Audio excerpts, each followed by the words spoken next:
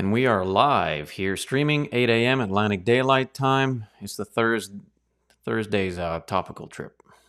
We're going to be talking about the Trinity, God in three persons. Is that a real thing? Is that something we see in the Bible? That's what we're going to be looking at. Stefan Maya with you. The Early Bird Podcast Sessions. AddedSouls.com is the website. And I strongly encourage you to please stick around. You might find the substance of the material being created and provided to you is beneficial to your spiritual walk on this earth. So please consider subscribing to the channel, following, liking, sharing, comment, all that kind of good stuff. Everything involved with that. Today's modern social media interactions that grow, of course, the channel and the work that we're doing. So please consider doing that. You might not agree with everything, but hey, listen, we can still get along, all right? We can talk about stuff. Even if we don't agree, maybe we can find the truth together and both agree on that. That'll work, right? The Trinity, God in three persons, is that a real thing? A great many religions say no, that there is, but that's not true. Many say that that's not true, and there's a lot of religions that say that that's not true, such as Islam and the Mormon religion, Jehovah's Witnesses, and the Jewish religion and tradition. All those religious locations or bodies of ritual and all that kind of good stuff, or bad stuff, I guess. We'll say this, that, and the other regarding the Trinity or God in three persons. They basically say that's just not a real thing. It's not true. Well, we're going to look at an article from our friends over at apologeticspress.org. We haven't done that in a little while, and they've written a very well documented piece of work regarding the Trinity. And so we're just going to follow along to the article. Again, I'll share my thoughts with their thoughts with mine, as we've done before, and we'll see how it goes from there. It's a very lengthy article, so we probably won't have time to get all of it done in one session, but we shall certainly set it off as a series if necessary and get the information out there. Again, let's just be humble with the information. Let's be sincere. Let's be able to entertain the thought that maybe we've been wrong regarding the idea of God in three persons, one God in three persons. Maybe if we're quick to reject that, maybe we should just look inwardly and, think, what do I got to lose? If I hear the evidence and it's compelling enough for me to believe, then why not believe? If it's not, then again, just remain with your own accountable independence, which we all have, God-given free will, and you meet God on your terms. All right? That's all there is to it. All I'm doing is being the mailman, sharing the mail with you. And again, seeking hearts find the truth. That's how that works. Humble, seeking hearts find the truth. That's what we're getting into. Okay. Let me put the article here on the screen. Before I do so, just want to make sure the live stream is active. Yes, it is. Excellent. All right. Apologeticspress.org is the website. The article title, The Trinity, written by our brother Kyle Butt, if I'm not mistaken. The Trinity, yeah, Kyle Butt. All right. Article in brief. A quick brief to what we're going to be looking into regarding this article. Based upon the many references to deity in the Bible, one may correctly conclude that the concept of the Trinity is correct. In other words, that the one God of the Bible exists simultaneously in three personalities: the Father, Son, and Holy Spirit, each partaking of the one divine nature. Now, please understand, of course, that a great many false religions, drenched in idolatry, believe in the Trinity. And just because false religions believe in the Trinity doesn't make the Trinity right or wrong. We, again, have to be honest and humble. There are a great many religions that deny the Trinity, and I've mentioned a few of them. doesn't make it right or wrong. We need to seek the evidence. We need to look at a reasonable mind, have a reasonable mind, and allow the information to penetrate our thoughts so that we can make a educated decision on our position moving forward. Throughout the centuries, the nature of God has been at the center of many heated debates, most certainly. Entire councils have assembled to discuss whether God is composed of three personalities having one nature, whether Jesus is a part of the Godhead, how the Holy Spirit factors into the equation, and a host of similar questions. And may I add that, some have lost their faith because they couldn't allow themselves to find the answers to these questions. And dare I say, some questions need not be answered this side of eternity. I mean, let's just be real with it. There are things we need not know on this side of eternity. Our minds may not even be capable of understanding certain answers to certain questions. But anyways, let's keep going. The answers to these questions can have a far-reaching theological and practical consequence. It is the purpose of this article to prove the thesis that the Bible teaches that the Godhead is three personalities, Father, Son, and Holy Spirit, in one nature. This here from our brother Kyle Butt over at apologeticspress.org. And let us be honest and let us see if he most certainly has evidence to show. If you and I conclude at the end of this article that he has not proven anything, then we'll stick to what we believe, right? But if it does, then maybe we need to change. Is change such a bad thing? In a world drenched with the idea that change is good, right? Well, maybe we need to change. All right, definitions. Important. Define the terms. As in all discussions dealing with a proper understanding of truth, an agreed upon and acceptable, sufficiently precise definition of the major terms must be set out in the beginning. Of course, this is what makes a formal debate that can be productive or fruitful. You have to define your terms. And you know that. If I go walking outside right now in the middle of my neighborhood screaming, "I am gay. I'm so gay today." What do you think they're going to believe in our current over or hypersexualized culture? What do you think they're going to think of me if I go parading up and down this street, most specifically during this month? They're not going to think I'm happy. I may think that. I may not have a clue what's going on. Maybe I think that the word gay still means happy, joyful. I'm gay.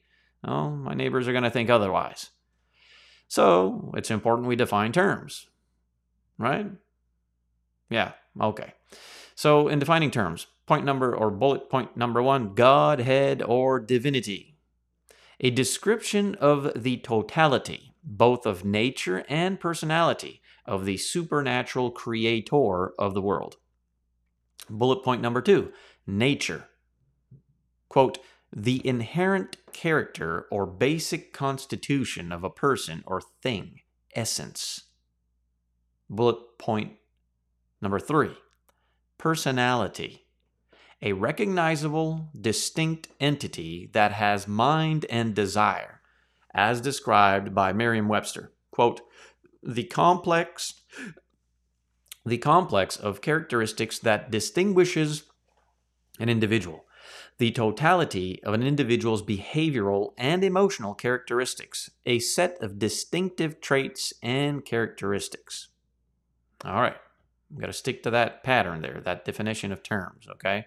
While most words that will be discussed concerning the Trinity, such as personality, nature, and even divinity or Godhead, are fairly easy to define, that does not mean the aspects of God that they describe are easy to understand. Very good point. In fact, the Godhead is so complex and beyond human capability to fully understand that any attempt to discuss God quickly reveals the limitations of the human mind. We can never fully understand the Godhead. As the Apostle Paul so eloquently wrote about God's revelation of the gospel, quoting now from Romans 11:33, "Oh, the depth and the riches both of the wisdom and the knowledge of God! How unsearchable are his judgments and his ways past finding out." We should not conclude, however, that nothing can be known of God. And that sadly is, of course, where a great many lead themselves off a cliff. Well, since there are some things we can't know of God, that must mean we can know nothing of God. Well, then God wrote it wrong when he said, "You shall know the truth, and the truth shall set you free." How can one be set free from the truth if it is an unattainable achievement or goal to that matter? Well, it is. We can. You can know the truth. Just because you don't know everything doesn't mean you can't know anything. We continue with the article. Were that the case, to have any discussion about him, say his name, or even to identify the concept of God would be impossible for us.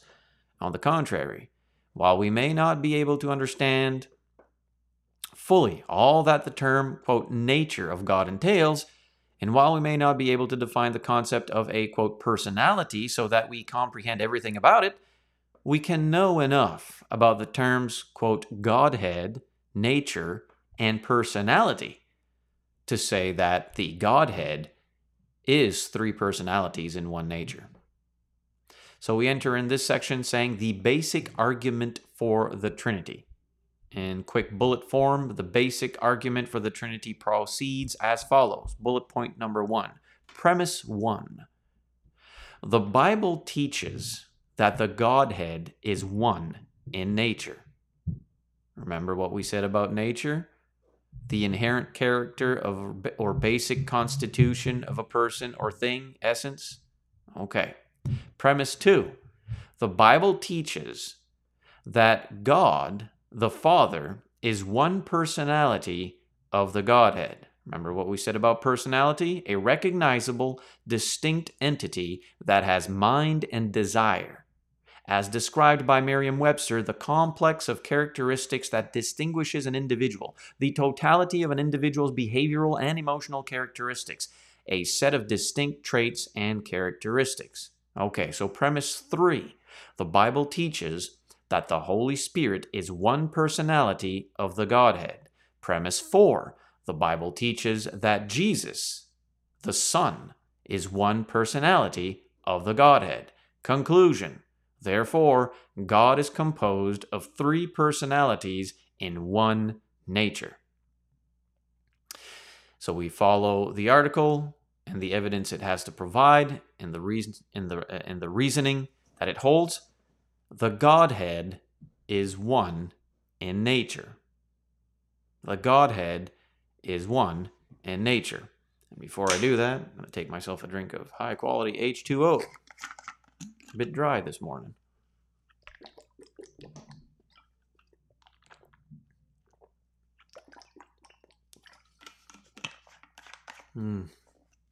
Have we thanked God for fresh running water? Cool, cold, fresh running water. Or as fresh as it can get in the city, I suppose. We buy the bottled water, the big bottle jugs. We have that little machine in the kitchen there where you just press a button and cool water comes out. You know, let's not take that for granted. I assure you, we need to thank God for fresh water. Okay, the Godhead is one in nature. Various scriptures demonstrate that the Godhead is one in nature. One of the most well-known passages that relates this truth is Deuteronomy chapter 6, verse 4, which states, I quote, "Hear, O Israel, the Lord our God, the Lord is one." A similar passage, of course, is found in Ephesians 4, verses 4 through 6, which reads, quote, "There is one body and one Spirit, just as you were called in one hope of your calling, one Lord, one faith, one baptism, one God and Father of all who is above all, and through all, and in all." End quote. In addition, we have Malachi chapter 2, verse 10, which says, and I quote, "Have we not all one Father? Has not one God created us?" End quote. The fact that God is one is clearly stated in the Bible, and a true, of course, genuine Christian is not going to deny that. One God. Monotheistic. The clear statements of God's oneness lead some to deny that God is composed of three personalities, and that's where they find a cavity. That's where a cavity is found in their reasoning or in their thoughts. They can't get past that. They have a blind spot. Perhaps it's a log sticking out of their forehead, or perhaps it's just, again, ancestral tradition or lineage to a certain religious view or church, or it doesn't matter. It's something in the way. There's something in the way. And we need to open our minds to see that perhaps there's something more to it. So they suggest that if God is one, these who deny the three personalities of the Godhead, the one God, and they suggest that if God is one, then he cannot be three in any way. So his oneness excludes the possibility that the Father, the Son, and the Holy Spirit are all God. I don't know if that's I'm one person. I am one man. But I know that I wear many hats. For instance, I know that I am a father to 3 children. I know that I am a husband to a faithful wife. I know that I am a son to a father.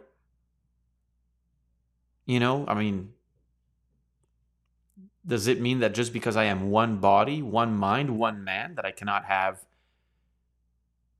distinct, separate personalities? No, not in a personality disorder. I'm not fighting against another or switching into a psychopathic realm, but rather I'm the same one man, one person, if you will, in my bodily form, but I have various roles. I don't know. Maybe that's a poor illustration. I'm just reasoning with you. Call me out. It's fine. Maybe I don't know what I'm saying. That's okay. But to me, that kind of helps me make sense of it, right? So these that do not believe that, of course, suggests that it cannot be done. David, the article continuing now, as M. Davis wrote, quote, "We have seen how that throughout the Bible, God is only described as being one being. So it is to the Bible we must turn. And when we do not find any evidence to suggest that God is made up of 3 beings." This is what M. Davis wrote, right? So let's see if that's the case. Thus, the critics of the doctrine of the Trinity do not differentiate between the concept of nature and that of personality. Interesting. This idea will be expanded upon in the section dealing with common objections.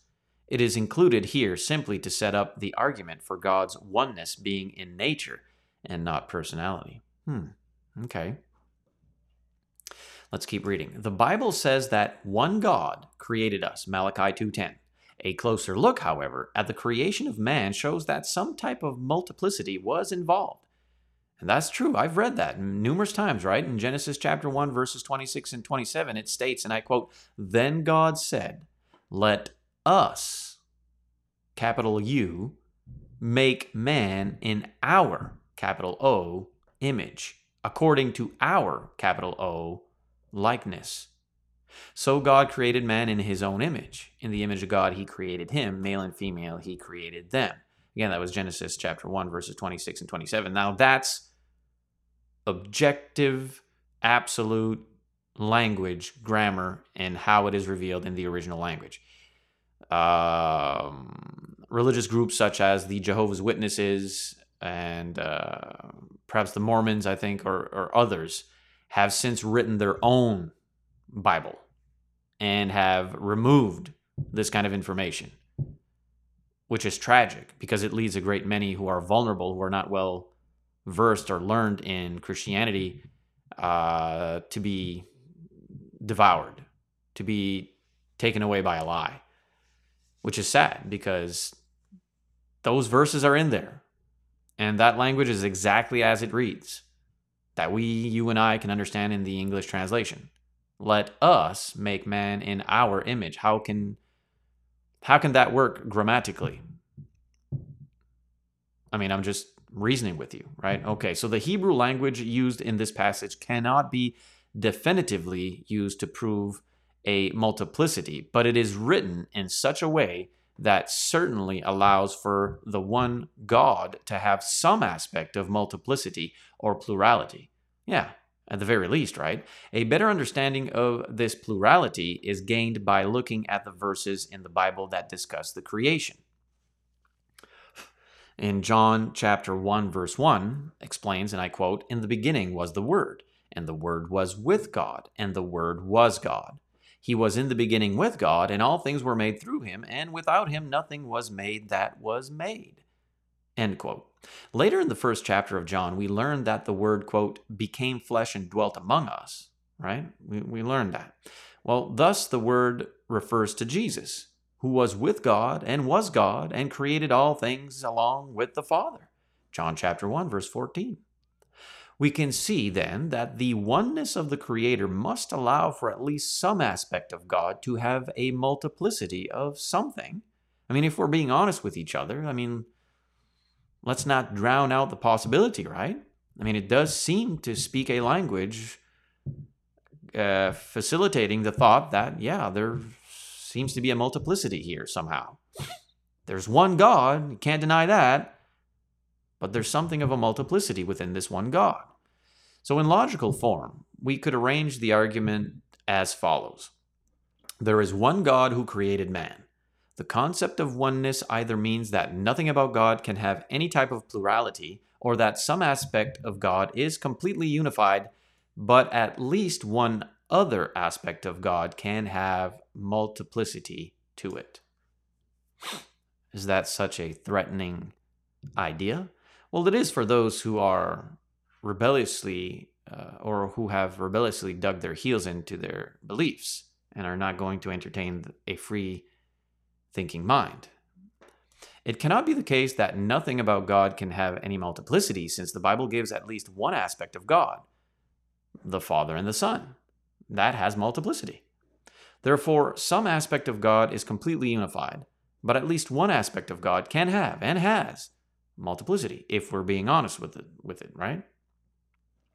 Once we determine logically that at least one aspect of God has to be one and completely unified without multiplicity, we need to identify what that concept is. We see several ideas that are applied to God in his entirety, right? God is eternal, from everlasting to everlasting. Psalm 90, verse 2, Deuteronomy 33, verse 27. God's eternality applies to the Father, as well as to God the Son, as is evidenced from the fact that Isaiah chapter 9, verse 6 describes the Messiah, parentheses, who is recognized in the New Testament as Jesus, as being called, quote, everlasting Father. The concept of eternality equally applies to the Spirit. As the Hebrews writer stated, quote, how much more shall the blood of Christ, who through the eternal Spirit offered himself without spot to God. Hebrews chapter 9, verse 14. Since the concept of eternality equally applies to the Father, the Son, and the Holy Spirit, then we have successfully determined at least one aspect of God that is completely unified and applies equally to every aspect of God. Such qualities compose the nature or essence of being of God, or of the being of God, if you will. And while it is true that we cannot know or understand all the aspects of God's essence, we can compile a list of ideas or attributes that make up this unified whole that applies equally to the Father, Son, and Holy Spirit. And a thought came to my mind, an illustration of sorts, that in my simple, blue-collar, everyday Joe kind of reasoning, when we partake of the Lord's Supper, right? The bread, the cup. Well, it's one cup, and we all participate and receive the cup. But yet the cup has a multiplicity for each individual Christian to consume. You know what I mean? The cup is not the plastic container that the substance is held in. The substance is the importance. The substance is the cup. God is the cup, but there seems to be a multiplicity there. I'm not saying there's thousands of them, But the Bible seems to be revealing at least three, and only three. The cup divided in three persons, or among three persons to partake of the one cup. I don't know, just a thought that came to my mind. Again, may not make any sense to you. Maybe I don't know what I'm talking about. But anyways, so bullet point 1, God's essence is immutable or unchangeable. Psalm 103, verse 17, and Hebrews 13, verse 8. God's essence is morally perfect. Habakkuk 1, verse 13, and 1 Peter 2, verse 22.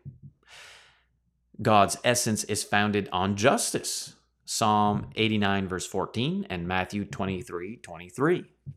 Bullet point next, God's essence is love. 1 John 4, 8. Of course, God is love. And bullet point last, God's essence is eternal. Psalm 90, verse 2, Deuteronomy 33, verse 27, and Isaiah chapter 9, verse 6. The Bible provides a much more exhaustive list of the attributes of God's nature or essence.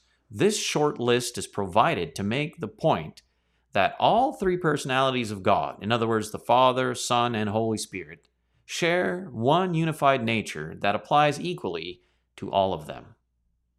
The three personalities of God. Again, if you seek this article, you can find it over at apologeticspress.org. It was written in 2015 by our brother Kyle Butt. And you can go through that and take it much slower if necessary and look at the verses with a lot more detail. And by all means, I encourage you to do that. I am sharing my thoughts and my studies throughout the decade plus alongside with this study from our brother Kyle Butt. So if you're seeking work that I have done, then you'd probably need to go to some archived videos or articles over at addedsouls.com. The three personalities of God moving forward, having established the fact that God is one in essence or nature, we can now move to detailing or to dealing with the idea that God is three personalities. The burden of this portion of the article will be to establish that the three personalities of God are God the Father, God the Son, and God the Holy Spirit. We typically, for expediency's sake, say the first, second, and third persons of the Godhead, the first being the Father, the second being the Son, the third being the Spirit. For instance, we might say that the burning bush in the age of Moses was the second person of the Godhead, which would be the Christ. Anyways, we move forward. God the Father. The premise that one personality of the Godhead is the Father is one of the least disputed and easily proven concepts in this discussion. True. In fact, many people and religious groups consider the Father to be the only personality of God, parentheses, which we will show is not the case. But very few who accept the Bible as the Word of God argue that God the Father is not God. This is the case because there are so many verses in the Bible that identify God in the personality of the Father. Let's examine a few of those. In 2 Peter 1:17, the text states that Jesus, quote, received from God the Father honor and glory, end quote. In Jude 1 is written to those, quote, who are called, sanctified by God the Father, end quote. When Jesus was instructing his disciples to pray, he taught them to say, quote, Our Father in heaven, hallowed be your name, end quote, Matthew chapter 6, verse 9. Paul wrote to the Thessalonians, quote, Now may our God and Father himself and our Lord Jesus Christ direct our way to you. 1 Thessalonians 3, verse 11. As with other aspects of the argument, a much longer list could be compiled showing that the Bible refers to God the Father as being part of the Godhead. Thus, as our argument proceeds, we have now established that the Godhead has one unified nature and has at least one personality, namely, God the Father. And again, most will not argue with that one. God the Holy Spirit. Because of the way many people view the term spirit, it has often been the case that the Holy Spirit is misidentified. Oh, so very true. A great many in the world who perhaps self-identify under the umbrella of Christendom would speak of the Holy Spirit as a thing, an electrical current of sorts, or a unknown wind that has no definitive gender or personality, but rather just some kind of an emotion or whatnot.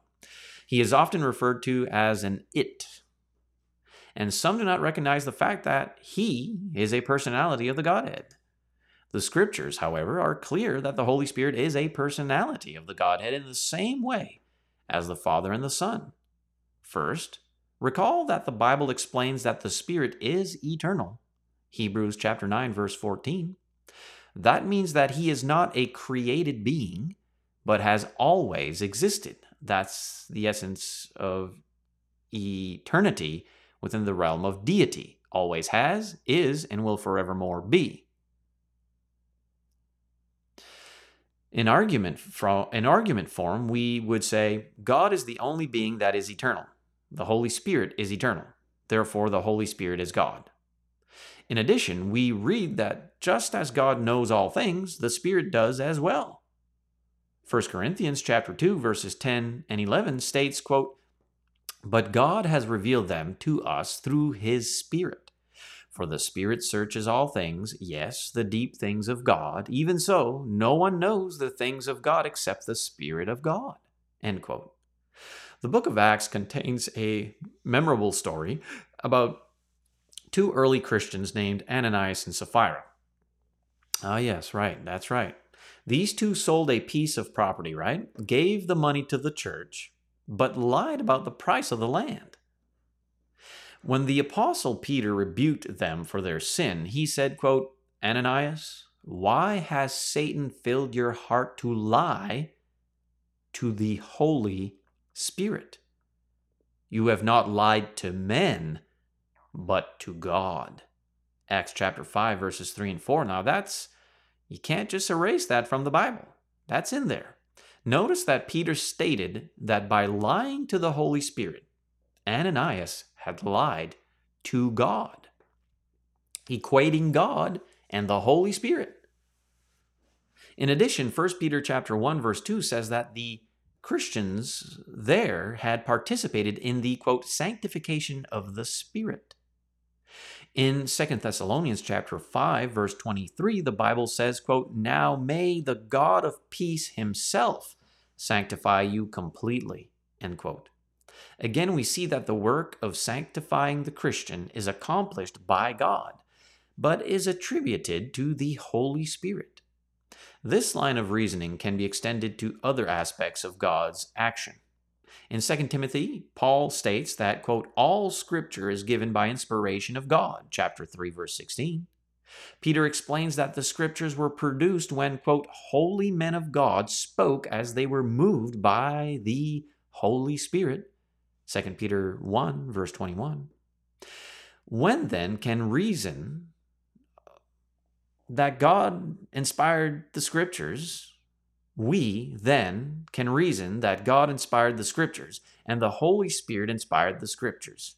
Thus, the Holy Spirit is God. I mean, if we're logically following the train of thought with what the scriptures are revealing, I don't know, man. What do you think? I'm always open-minded. Not enough that the brain falls out, but enough to be like, sometimes just got to see it for what it is. Most times you do. All times maybe we should. It is what it so clearly shows itself to be. If it, looks like a duck, walks like a duck, quacks like a duck, it's probably a duck, right? Once we establish that the Holy Spirit is God, we next need to show that he is a person, not simply a nebulous force, an abstract unknown, right? We have defined the word, quote, "person" as a recognizable, distinct entity that has mind and desire. The Bible paints a consistent picture that the Holy Spirit, like the Father, is a person. First, the scriptures state that the Holy Spirit can and has talked to people using language that those people can understand. In Acts chapter 8, verse 29, we read that, quote, "The Spirit said to Philip, 'Go near and overtake this chariot.'" End quote. This was not a nebulous, impersonal force, but a recognizable voice used by a person to communicate his desire to a man named Philip the evangelist. The Apostle Paul explained that, quote, "The Spirit expressly says that in later times some will depart from the faith," end quote. That's from 1 Timothy 4:1. Once again, the Spirit speaks in understandable language. In Revelation, the text says that, quote, "The Spirit and the bride say, 'Come.'" Chapter 22, verse 17. Only a person with a will and identity could offer such an invitation. In addition, consider that the Holy Spirit can be blasphemed. Matthew chapter 12, verses 31 and 32. Lied to. Acts chapter 5, verse 3. Insulted or despised. Hebrews chapter 10, verse 29. And grieved. Ephesians chapter 4, verse 30. The Holy Spirit is God and has all the traits of a person. We therefore conclude that the Father is one personality of God, and the Holy Spirit is another personality of God, proving that the one God has a multiplicity of personalities. Now we move on to God the Son. We've looked at God the Father. We've looked at God the Spirit. Now we look at God the Son. Before we do that, I take another drink of high quality H2O.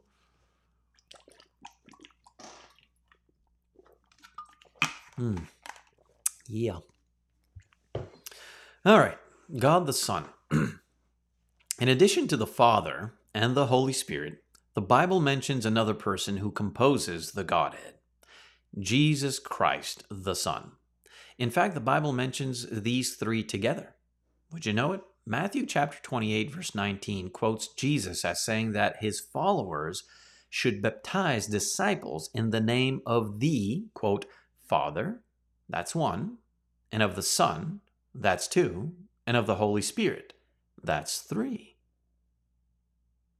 Peter wrote that Christians were, quote, elect according to the foreknowledge of God the Father, in sanctification of the Spirit, for obedience and sprinkling of the blood of Jesus. 1 Peter chapter 1, verse 2. A straightforward reading of these passages seems to put the three on equal footing. Some have contended, however, that even though Jesus is the Son of God, parentheses, which the scriptures teach in numerous places, you can see Matthew chapter 14, verse 33, chapter 16, verse 16, Mark chapter 1, verse 1, Luke chapter 8, verse 28, John chapter 3, verse 16 to 18, and 2 Corinthians chapter 1, verse 19. That does not mean he was equal to God or had/has the same nature as God. Fred Pierce, who denies that Jesus is God, wrote, quote, "But he is God's son because he has been begotten. The ruler is not God. He is the Son of God, and he began to exist on the day he was begotten. Like all sons, he is preceded by his Father." End quote. Some have contended that God created Jesus first, and then Jesus created everything else. Thus, they would argue that Jesus is not God, but only the Son of God, a creation of God, or an elevated angel, if you wish. Others would argue that Jesus was only a man and never claimed to be God or even an angel. The Bible, however, denies both of these positions and presents a thorough and consistent picture of Jesus Christ, the Son of God, as God in nature and as a third personality of the Godhead. Consider the following three affirmations. Affirmation number 1. Jesus, the Son, is referred to as God. The prophet Isaiah predicted that the Messiah would come in the form of a child. That Messiah was going to be known as, quote, Wonderful Counselor, Mighty God, Everlasting Father, Prince of Peace, end quote. That's from Isaiah chapter 9, verse 6. Notice specifically that the coming child would be called Mighty God. In the New Testament, we see that Jesus was that child, the anointed Messiah, the Son of David described in Isaiah chapter 9, verse 6. And in John chapter 4, verse 25, the woman with whom Jesus talked at the well stated, quote, I know the Messiah is coming. To which, of course, Jesus responded, quote, I who speak to you am he. John chapter 4, verse 26. When we put the premises together, the argument looks like this. The Messiah is mighty God. Jesus Christ, the Son of God, is the Messiah. Therefore, Jesus Christ is mighty God. Isn't that cool? In the first chapter of John, the text says, quote, In the beginning was the Word, and the Word was with God, and the Word was God. John chapter 1, verse 1. Again, notice that the Word is called God. Just a few verses later, the text explains that the, quote, Word became flesh and dwelt among us, end quote, and that John, quote, testified of him. John chapter 1, verses 14 and 15. In John chapter 3, verse 22 through 36, the person John testified about is Jesus Christ, the Son of God. Putting the pieces together, we arrive at the following argument. The Word is God. Jesus Christ, the Son, is the Word. Therefore, Jesus Christ, the Son, is God. The Apostle Thomas added his voice to this conclusion when he saw the wounds in Jesus' body and proclaimed to Jesus, quote, My Lord and my God. John chapter 20, verse 28. And that's something. Truly fascinating. All right, number 2. Jesus, the Son, is worthy of and accepted worship. Jesus, the Son, is worthy of and accepted worship. Matthew wrote a detailed account of Jesus being tempted by the devil in the wilderness. During that temptation, the devil enticed Jesus to fall down and worship him. Jesus responded by saying, quote, It is written, You shall worship the Lord your God, and him only you shall serve. That's in Matthew chapter 4, verse 1. Jesus' argument went as follows. All people are morally bound to worship only one being, that is, God. The devil is not God. Therefore, no one should ever worship the devil. From this line of reasoning, it's clear that anyone who is faithful to God will not encourage the worship of any being other than God. We see this truth played out in a number of episodes in the Bible. In Acts chapter 14, Paul and Barnabas were in the city of Lystra when they healed a crippled man. The residents of that city were so enamored with the two, they began to worship them. Paul and Barnabas rushed in among the crowd and tried to stop their worship, crying out, quote, Men, why are you doing these things? We are also men with the same nature as you. Acts chapter 14, verse 15. This argument was similar to the one Jesus made. All people are morally bound to worship only one being, that is, God.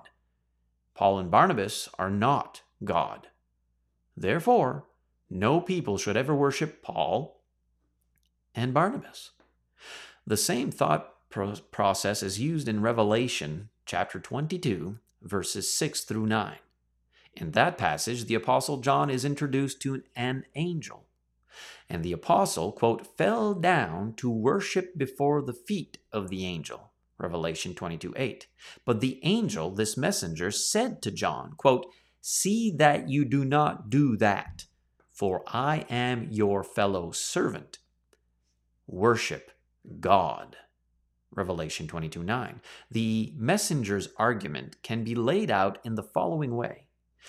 God is the only being any person should worship. I, an angel, am not God. Therefore, no person should ever worship me. When we consider how Jesus responded to being worshipped, we can see that he readily accepted it as a proper response to his personality and power. On numerous occasions, the Bible records that people worshipped Jesus Christ. Matthew chapter 14, verse 33 says that his disciples, quote, came and worshipped him, saying, "Truly you are the Son of God."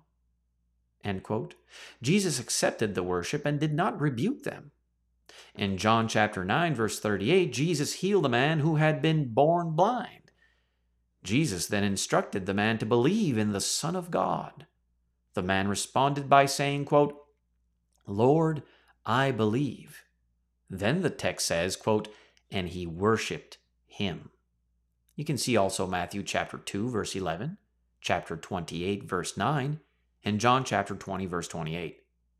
As we analyze this argument, we see that Jesus said all people are morally bound to worship only God, and Jesus accepted worship as the proper attitude of people toward him. Either Jesus violated Scripture and accepted worship contrary to the Bible's teaching, or could it possibly be that Jesus is God? Jesus never violated Scripture. Hebrews 4, verse 15, John 8, verse 46. Therefore, Jesus is God. Number 3, Jesus the Son is equated with Jehovah. In the Hebrew Bible, the special name for God is called the Tetragrammaton. Tetragrammaton? Anyways, I'm probably not pronouncing that properly. You have to keep remembering, I'm a French person speaking English language, trying to make sense of all these words. God is the Tetragrammaton. It is composed of 4 Hebrew letters and is transliterated Jehovah or Yahweh. The actual pronunciation of the name has been lost since the original Hebrew did not have vowels. This name is used only to describe the eternal creator God of the universe. In Isaiah 6, the prophet records a time when he saw God in a vision. The angelic beings who stood around God's throne addressed God as Jehovah of hosts in Isaiah chapter 6, verse 3, and used the same name, the Tetragrammaton, in verse 5. There is no doubt that Isaiah was describing a vision of the eternal God. When we turn to the New Testament, we see the Apostle John describing this scene from Isaiah. John writes that although he, Jesus, quote, had done so many signs before them, they did not believe, John 12, verse 38. He then references Isaiah 6, verses 9 and 10 and says, quote, "These things Isaiah said when he saw his glory and spoke of him." John chapter 12, verse 41. The fact that the pronoun him, H-I-M, in verse 41 is referring to Jesus is verified by the use of the pronoun to describe Jesus in verse 37 and verse 42. Thus, the argument can then be made as follows. Isaiah saw the glory of Jehovah God in Isaiah 6. John says that Isaiah saw the glory of Jesus and references the episode in Isaiah 6. Thus, John equates Jesus with Jehovah. Additionally, other passages reference Jesus as being Jehovah. Isaiah chapter 40, verse 3 explains that a messenger would be sent as the forerunner of the Messiah. This messenger would be, quote, the voice of one crying in the wilderness, who would, of course, quote, prepare the way of the Lord, Jehovah, make straight in the desert a highway for our God. Isaiah chapter 40, verse 3. The New Testament applies this prophecy to John the Baptizer in John chapter 1, verse 11, and declares that John prepared the way for Jesus, thus equating Jesus with Jehovah. Again, the argument is as follows. Isaiah said the messenger would prepare the way for Jehovah. John was the messenger Isaiah predicted. He prepared the way for Jesus. Thus, Jesus is equated with Jehovah. From these passages and the arguments they present, the Bible student is drawn to a concrete conclusion about Jesus the Son. Not only is Jesus directly called God, he accepted worship that is reserved only for God, and the holy name of Jehovah is applied to Jesus. Thus, Jesus is God. The idea that Jesus is a person who has a personality is undisputed. Therefore, Jesus is one personality of the Godhead. It just is what it is. We have now established that the Father, the Holy Spirit, and the Son are three personalities of the Godhead, and they are composed of one nature. Let us turn to some common objections to this conclusion.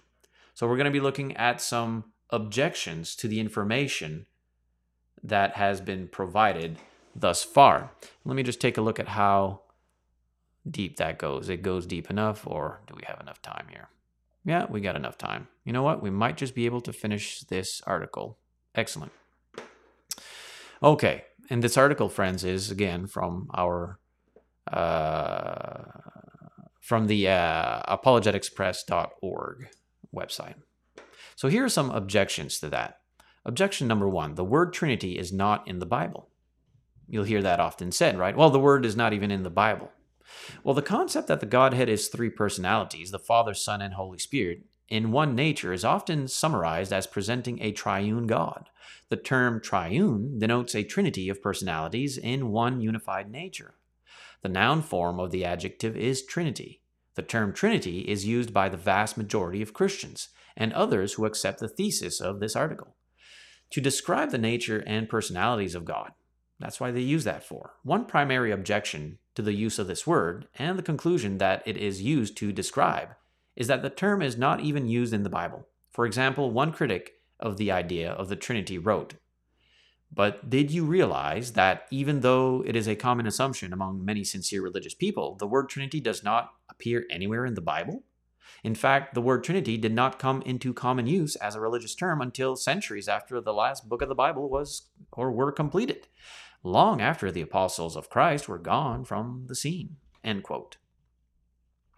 Supposedly, because the Bible does not use the term Trinity to describe God, then the idea of a Trinity is an extra-biblical idea that was forced into the text.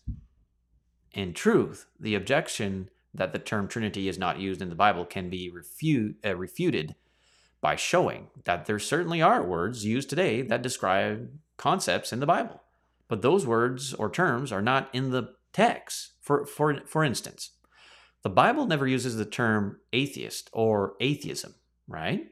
Can we argue from that fact that the Bible does not deal with the concept of a person who does not believe in God? Well, no. Since we can see the Psalm 14:1 stating, quote, "The fool has said in his heart, there is no God." Our modern term atheism accurately describes a person who says there is no God, even though the term is not used in the text. In addition, the Bible never uses the word Sunday. Yet we use that word today to accurately describe the day the Bible calls, quote, "the first day of the week," which came after the Sabbath. Incidentally, we use the word Saturday to describe the Sabbath, even though Saturday is never used in the Bible. These examples show the logical inconsistency of claiming that a concept is not taught in the Bible if the word we currently use to describe the concept is not in the Bible. That takes care of objection number 1. Objection number 2. If God is one, he cannot be three. Well, another often heard objection to the thesis is the idea that if God is one, there's no way he can be three. Those who use this argument quote verses such as Deuteronomy 6:4, which says, "The Lord our God, the Lord is one," and Ephesians chapter 4, verse 6, which says that there is one God and Father of all. They argue that if God is one, as these verses say, then he cannot be three at the same time, because this would be a violation of the law of logic, known as the law of contradiction. In responding to this argument, it's helpful to review what the law of contradiction actually says. Warren states the law as, quote, "Nothing can both have and not have a given characteristic or property in precisely the same respect," end quote. Another way to state the law is that nothing can both be something and not be that same thing at the same time, in the same way. The pertinent aspect of the law of contradiction as it relates to the Trinity discussion is the idea of a person or thing having a certain characteristic, quote, in precisely the same respect, or, quote, in the same way. For instance, we could say that a person named Bob is very rich and very poor. While it seems contradictory at first, we could mean that he is physically and financially prosperous, but he is very shallow and spiritually poor. So, in one sense, he is rich, monetarily, and in another sense, he is poor, spiritually. Therefore, it can be true that he is both rich and poor at one and the same time. In the same way, God can both be 1 and 3 at the same time, precisely because the terms, quote, 1 and 3 apply to different aspects of God. When we use the word, quote, 1, we are discussing God's eternal nature or essence. When we use the word 3, we are describing the personalities of God, not his nature. Thus, it is important to understand that the Godhead is 3 personalities in one nature. This statement does not violate the law of contradiction and accords with what the Bible says. All right, objection number 3. Jesus denied that he is God. Well, some who argue against the Trinity claim that Jesus did not view himself as God, and on several occasions denied his deity. One of the passages most often to bolster this claim is Mark chapter 10, verse 17. In this passage, a wealthy young man ran to see Jesus and asked him, quote, "Good teacher, what shall I do that I may inherit eternal life?" End quote. And Jesus responded by saying, quote, "Why do you call me good? No one is good but one, that is God." End quote. According to the skeptical view, Jesus is denying that he is God. But a closer look at Jesus' comment reveals just the opposite to be the case. Exactly. Notice that Jesus never denies that he is the good teacher. He simply makes the comment that there is only one who is truly good, and that is God. Basically, in my studies as well, Jesus was saying, "I'm God." Thus, if the young man's statement is true, that Jesus is the good teacher, and it is, and there is only one who is good, and that is God, then Jesus is acknowledging his deity, not denying it. And of course, in my own personal studies, you can go to John chapter 5 as well, where we see Jesus speaking of his equality with God. Why would they try to murder him? It specifically says so in the text. John chapter 5, verse 18, I believe. You'd have to go look at it to be sure. But they were seeking to kill him because he was claiming to have equal status with God the Father. Anyways, a bit of my own studies into the mix here. As with all discussion of Scripture, it is important to look at what the text actually says and not what other people claim the text says.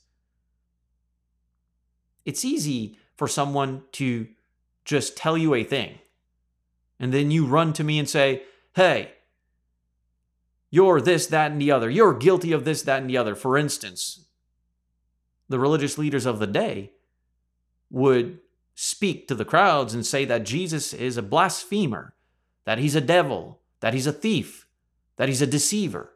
And then they'd run to Jesus and say, "Hey, you've been lying to us. You're a deceiver and a thief and a blasphemer and a devil."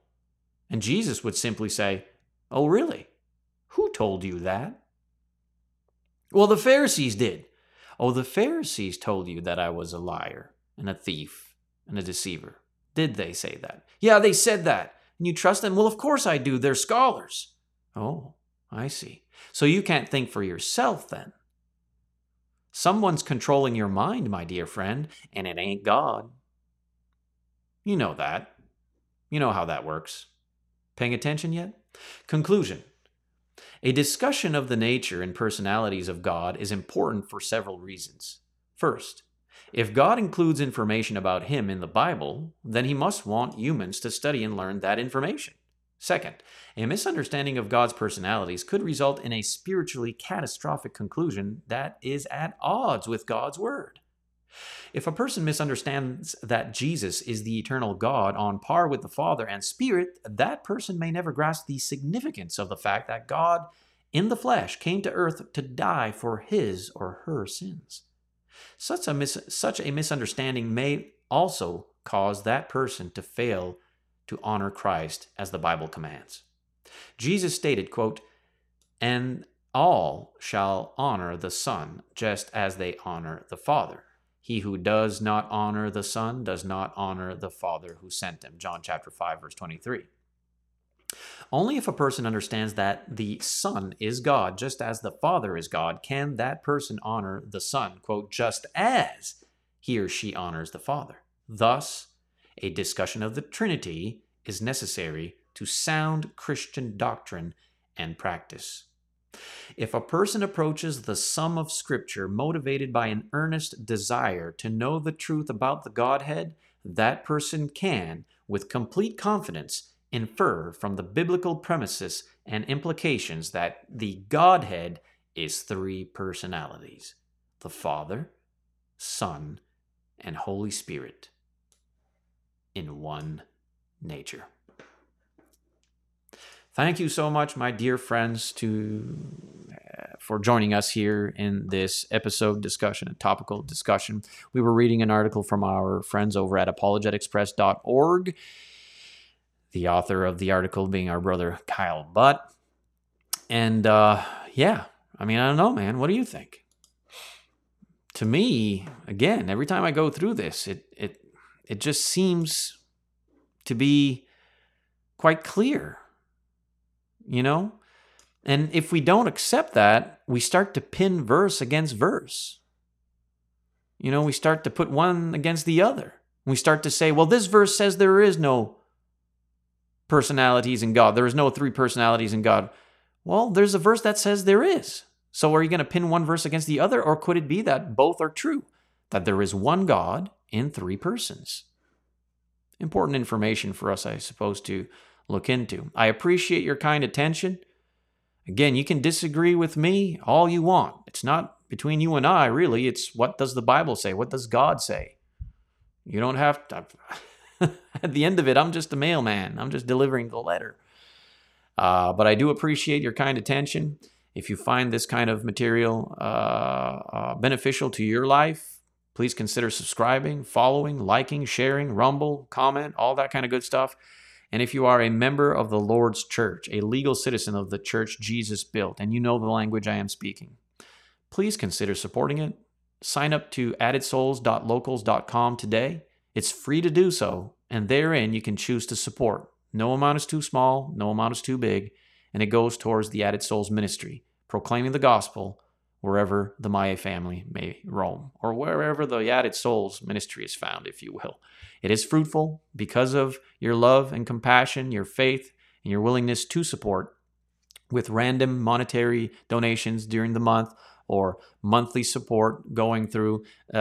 We've witnessed and recorded baptisms, renewals, and reinforcement of the saints. The devil hates that. The devil wants to get rid of that, but we'll keep moving forward. Remain focused, remain positive. Look at the show notes for other opportunities to help and support. You can reach out to me, addedsouls@gmail.com, if you wish to have a conversation. I'm all for conversation, being transparent, everything in report and update. Good stuff. You are loved. You are appreciated. You have purpose. God is good. Lord willing. What are we today? Thursday?